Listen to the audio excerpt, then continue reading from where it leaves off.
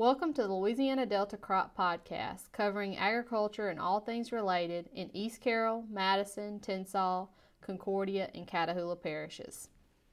Hello everyone, and welcome to another episode of the Louisiana Delta Crop Podcast. My name is Kylie Miller, and today I'm at Dean Lee, and we have a special guest that we've brought to you today, and that is Miss Donna. How are you? I'm doing well, thank you. Good. Well, Miss Donna, you're the coordinator for the Master Farmer Program, and last week the Ag Leadership Program was in Vidalia, and you were a guest speaker, and you talked about sustainability. Is that correct? That's correct. Okay. So, what can you talk about for us today with sustainability, I guess? Well, what James Hendricks and I were asked to talk about to the internal leadership class was how does the Master Farmer Program relate to sustainability? You know, sustainability and going green and, sourcing your food and so forth has gotten so important over the last few years. I mean, even to the housewife in Nebraska that goes to the store and she looks on the shelf, she's more apt to buy something that says grown sustainably or possibly organic or things like that. So, realizing the importance of even just that labeling.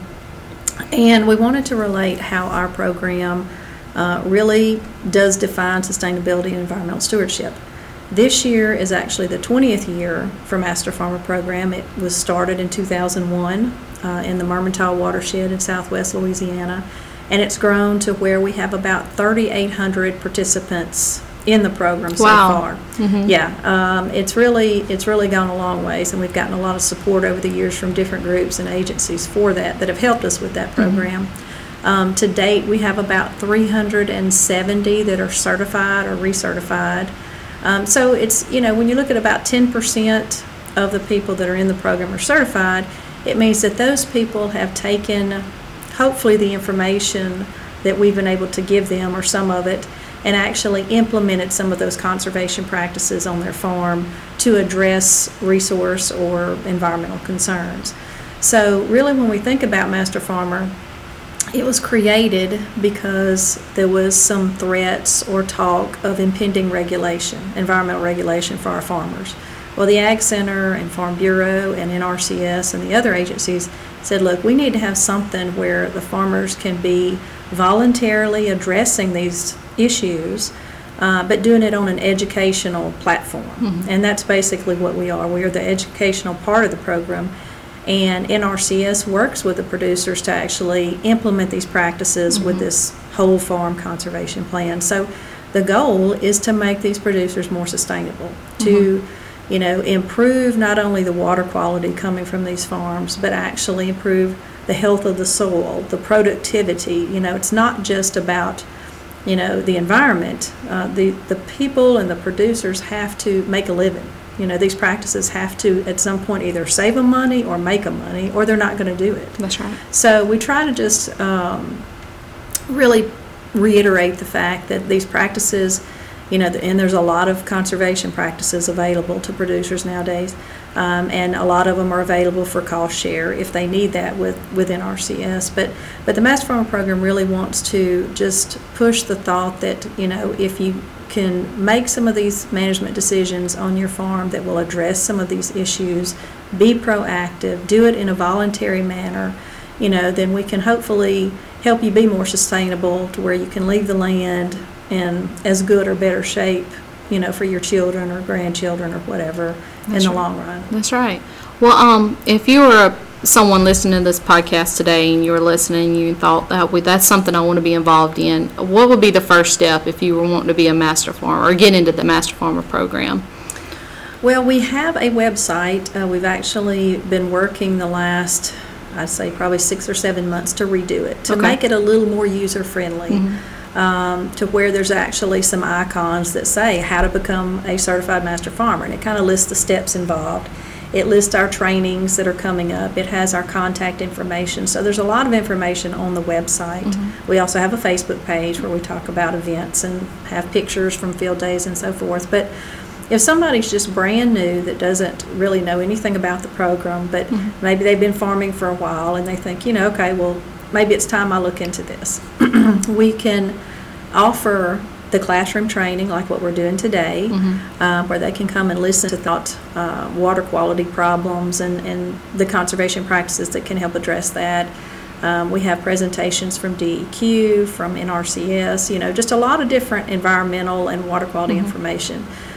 So they can attend one of the classroom trainings. They can go to one of the field days that's approved by the program, typically all of the Ag Center field days, or they can actually go ahead and start working with NRCS on a conservation plan. And a lot of producers are working with NRCS on EQIP contracts and things like this. So that is addressing some of the resource problems. It's not the entire farm plan that's required, but so really a producer or a farmer could get involved in a number of ways. It just kind of depends on their timeline, if they want to do this in a hurry, or if they want to take their time and kind of work through it.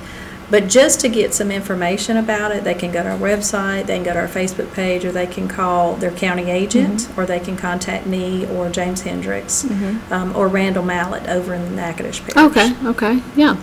Well, I know it's October now and there's not many field days coming up the schedule, but do y'all have anything on the plans for this winter or coming into the spring?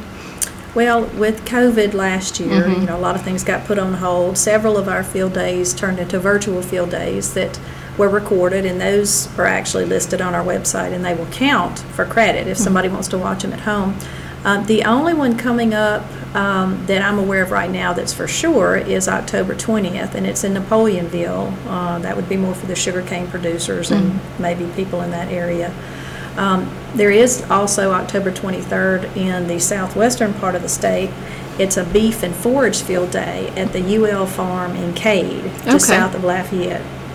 So if you're interested or you have livestock or sugarcane, you can attend one of those. I think that was good you pointed that out, because we think row crop, but I hadn't considered that. Right, and there's a lot of livestock opportunities. We don't have as many probably livestock field days as we do row crops, and the Ag Center is just now kind of getting back into what we think of as a normal routine of offering in-person events. So we're really trying to get back into that. But we do have those two coming up in October. That's probably going to be the end of it for this year, and then we start early in the spring planning our trainings and field days and so forth for next spring and summer.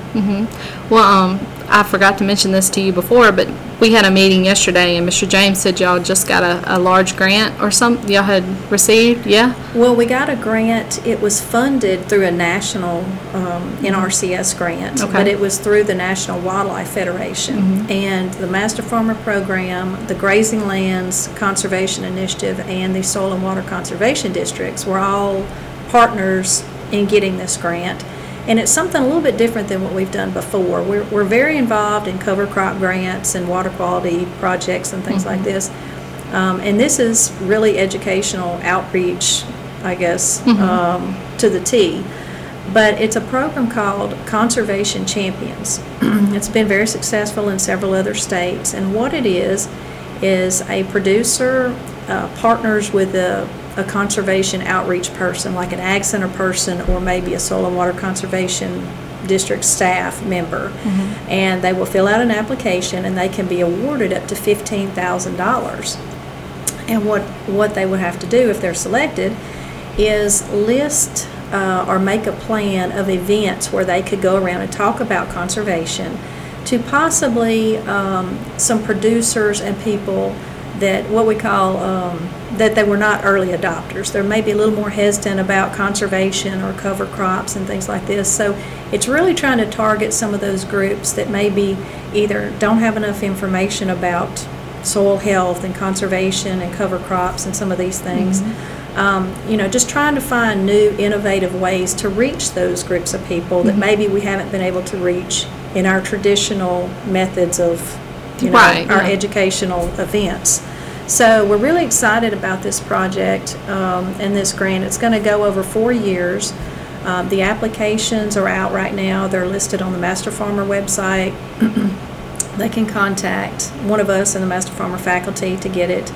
But basically they would need to fill out the application by December 1st, and then they will be notified if they're awarded the funding in January. So then they'll have to go through a little bit of training and so forth. But It's really a neat idea, and like I said, it's been very successful in other states, and we're hoping that it will be successful here. Right. Well, that's all the questions I have today. Do you have anything else coming up the pipe? Or?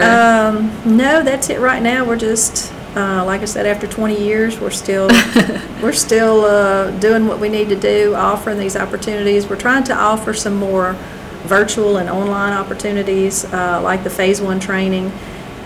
Typically, we hold that in person, but we do have a recorded version. We're going to make that available so somebody, if they're sitting at home or sitting in another state or they can't come to a training, where they can actually do it, take a little test, and they will get credit for that online. So we really want to offer some things that we haven't been able to in the past, so we're working on that now. Yeah, and I know how much work that is. So.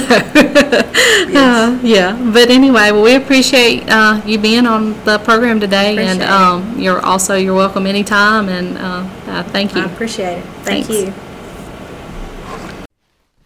The Louisiana Delta Crop Podcast is produced by the LSU Ag Center Extension Service. For more information, visit the lsuagcenter.com or contact your local extension office.